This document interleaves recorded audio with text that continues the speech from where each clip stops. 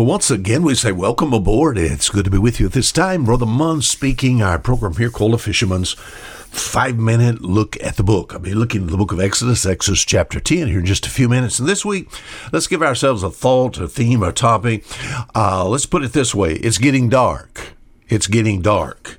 You know, in the United States of America, it's been a number of years ago. In fact, it affected the northeastern part of the United States. It was the month of August, I think. In 2003, 8 states, in a moment of time, the lights went out. You said, what do you mean? My friend, no electricity. It was dark. And thinking about, have you ever thought about what that would be like? We think about power outages, blackouts, brownouts. You know, it could be devastating to the human race.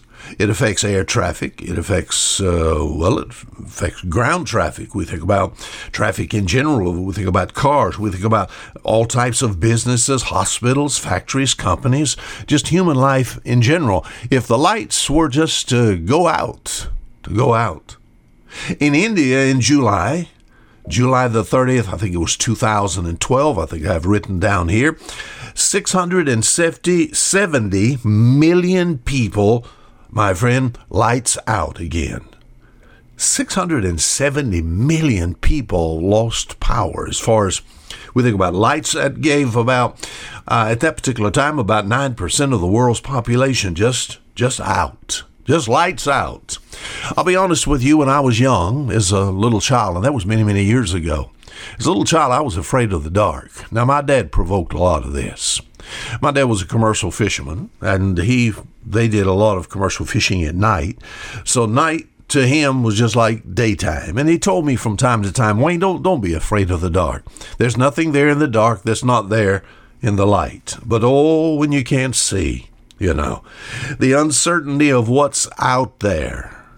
There's nothing there in the dark that's not there in the night. I tell you, in my mind, I could imagine things that's out there, which made me afraid. I would have my mother at time. Our home was right on the water. Right, say, within 300 or 400 foot of the water there.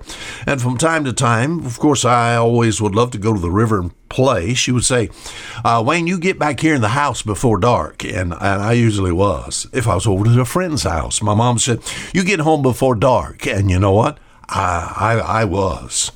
As far as thinking about in general, darkness, it was not something that it sort of scared me. My father, from time to time also, would take and scare me. It was my job at the end of the day to be able to, we had lots of animals, especially we had lots of chickens.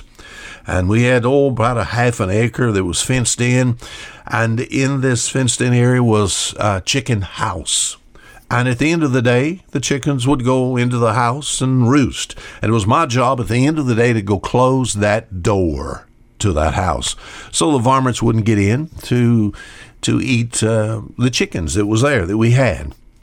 So my job to do that. All right, sometimes I just forgot, and it was dark.